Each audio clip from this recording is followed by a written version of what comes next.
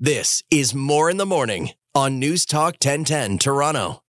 Oh, crowded house. Well done, sir.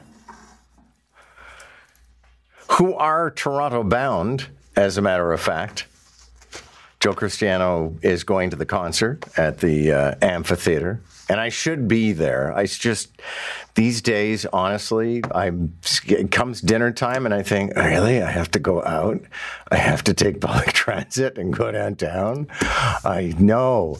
I just can't do this. One of the things, obviously, we'll be talking about on the roundtable this morning will be Harry and Meghan and their misadventures in Manhattan.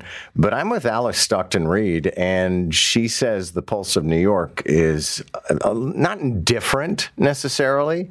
I think people understand. It ain't easy to be famous, and it ain't easy to be the son of a woman who was killed in a car accident while she was being chased by the paparazzi. But at the same time, the idea that you can't, as a famous person, because Manhattan's full of famous people, that you can't get in a car and go to where you're going, and that you had to spend 2 hours running around Manhattan, stopping at police stations, getting out of your car, getting into a taxi, all of that stuff, that it just seems a little precious, to be perfectly honest. Have we found Bonnie Crombie? Okay, so here's the deal. Doug Ford is ready to grant, I was going to say 7 wishes, but actually just 1 wish to Bonnie Crombie, and that is that Mississauga becomes its own city. But this file is fairly fraught. So Bonnie Crombie joins us right now, the mayor of Mississauga. Good morning, Your Worship. Good morning, John. Thanks for having me this morning. Okay, so are congratulations in order? I mean, just how big a deal is this? This is huge. This is historic for Mississauga. This is something Hazel was campaigning on more than 20 years ago, 25 years ago.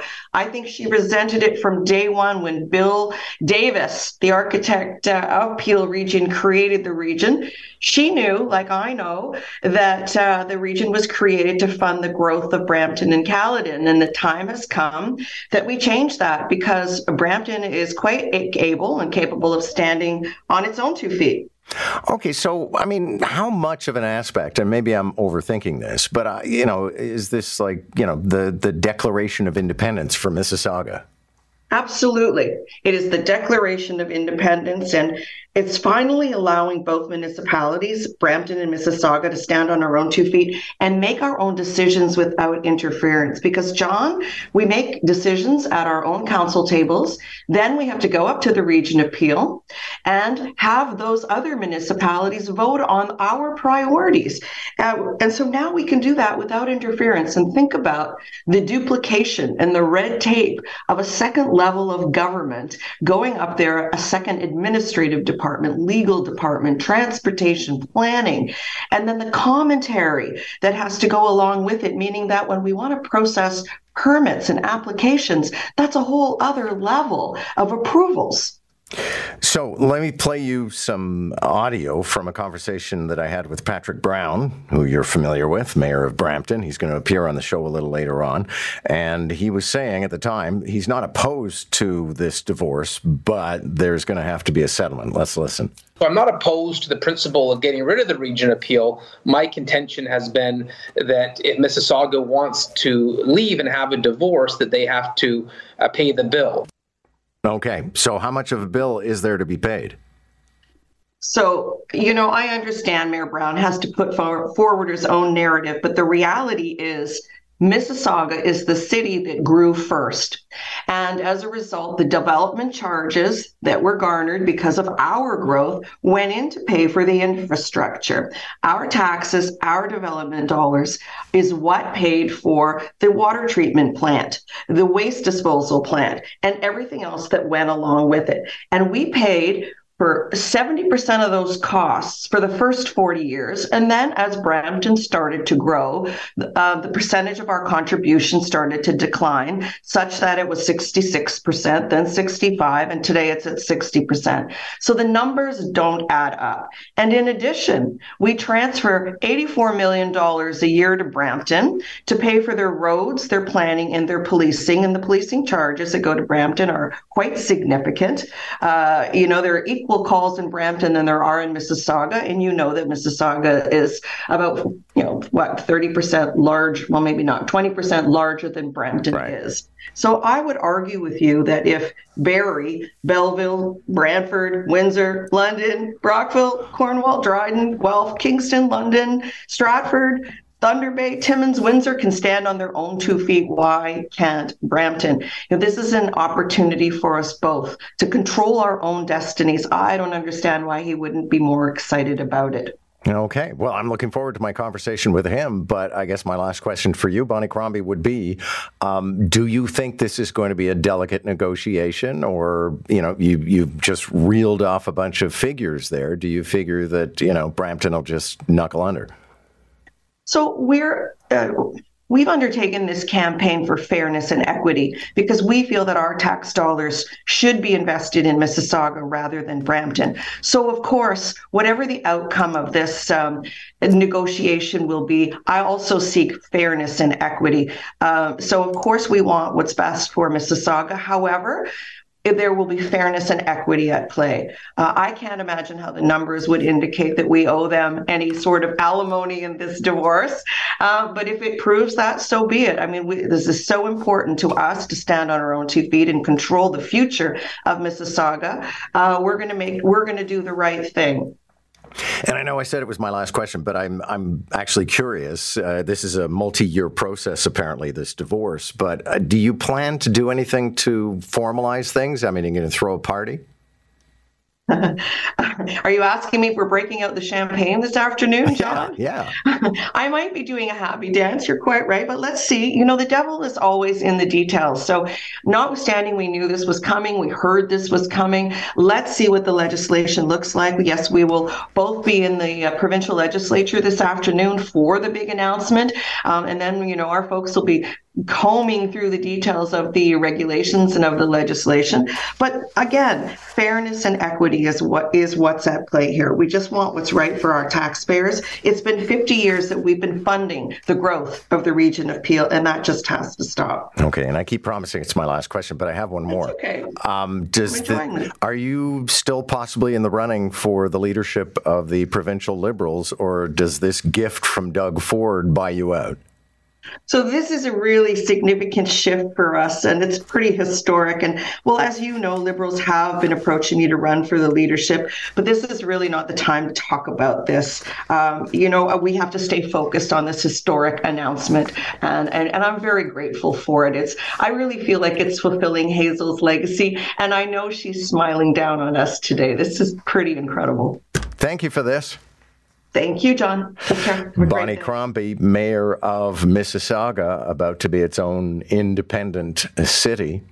Somebody just texted in, what about Caledon? Well, okay, we'll talk to the people of Caledon shortly. But with all due respect, if I'm remembering the figures, it's like 800,000 residents in Mississauga, 600,000 in Brampton, 18,000 in Caledon. And I love Caledon because of my friends at Connecticut. This is More in the Morning on News Talk 1010 Toronto. We were joined earlier this morning by Bonnie Crombie of Mississauga. We're now joined by the Mayor of Brampton, Patrick Brown. Good morning, Your Worship.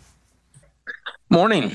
Okay, this is something, obviously, you saw it coming down the pipe because you were actually talking about it a while back on our show. But what is your initial reaction to the announcement that is going to be made today at Queen's Park? So, there are potential advantages with a large caveat. And so when I look at the potential advantages, I do think the region of Peel is, has a number of redundancies. It does slow down our ability to invest in housing when you have another layer of government. And so I look at the planning department at the region of Peel, the planning department at the city of Brampton. There are many aspects of the region that are unnecessary. And so, getting rid of a layer of government in Canada could be helpful.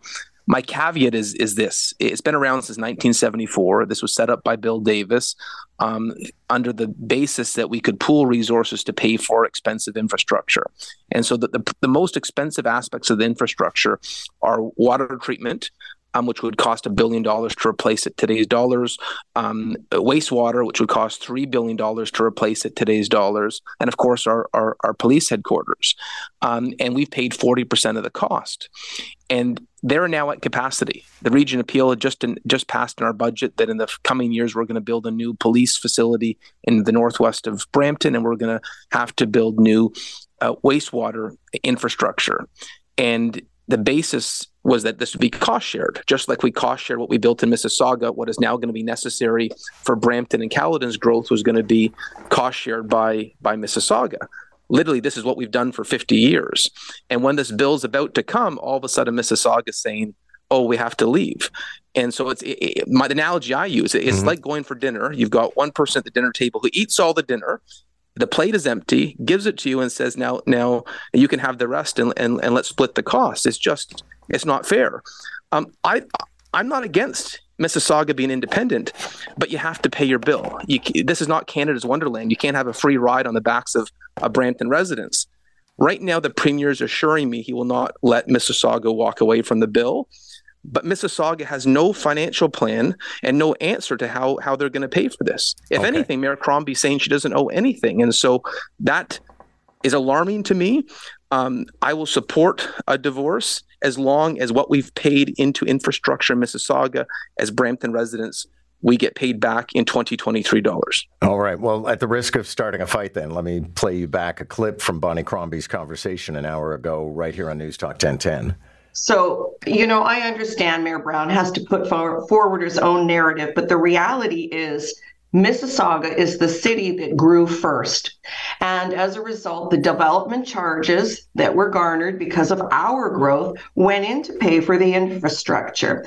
Our taxes, our development dollars is what paid for the water treatment plant, the waste disposal plant, and everything else that went along with it. And we paid for 70% of those costs for the first 40 years. And then as Brampton started to grow, the percentage of our contribution started to decline. All right. At the risk of belaboring a metaphor, I guess what she's suggesting there is that you got the meal. So there was a report that looked at all this by Deloitte. We studied this. It clearly contradicts everything that Mayor Crombie has said. And one of her talking points has been they subsidize policing in Brampton to the tune of $33 million. The stats shared yesterday by the chief of police very clearly shows that she was either misleading residents or lying. There was more calls in Mississauga every day than there is in Brampton, not just this year, but the year before. And so I realized the mayor of Mississauga has some talking points, but everything that is decided at a provincial level needs to be based on facts. And so when they appoint this panel to look at cost, it needs to look at these facts. And we will be very vocal in Brampton if our residents are taken advantage of. And so there's no debate. There's no debate that we paid 40% of the cost. Those are the cold, hard facts at the region appeal.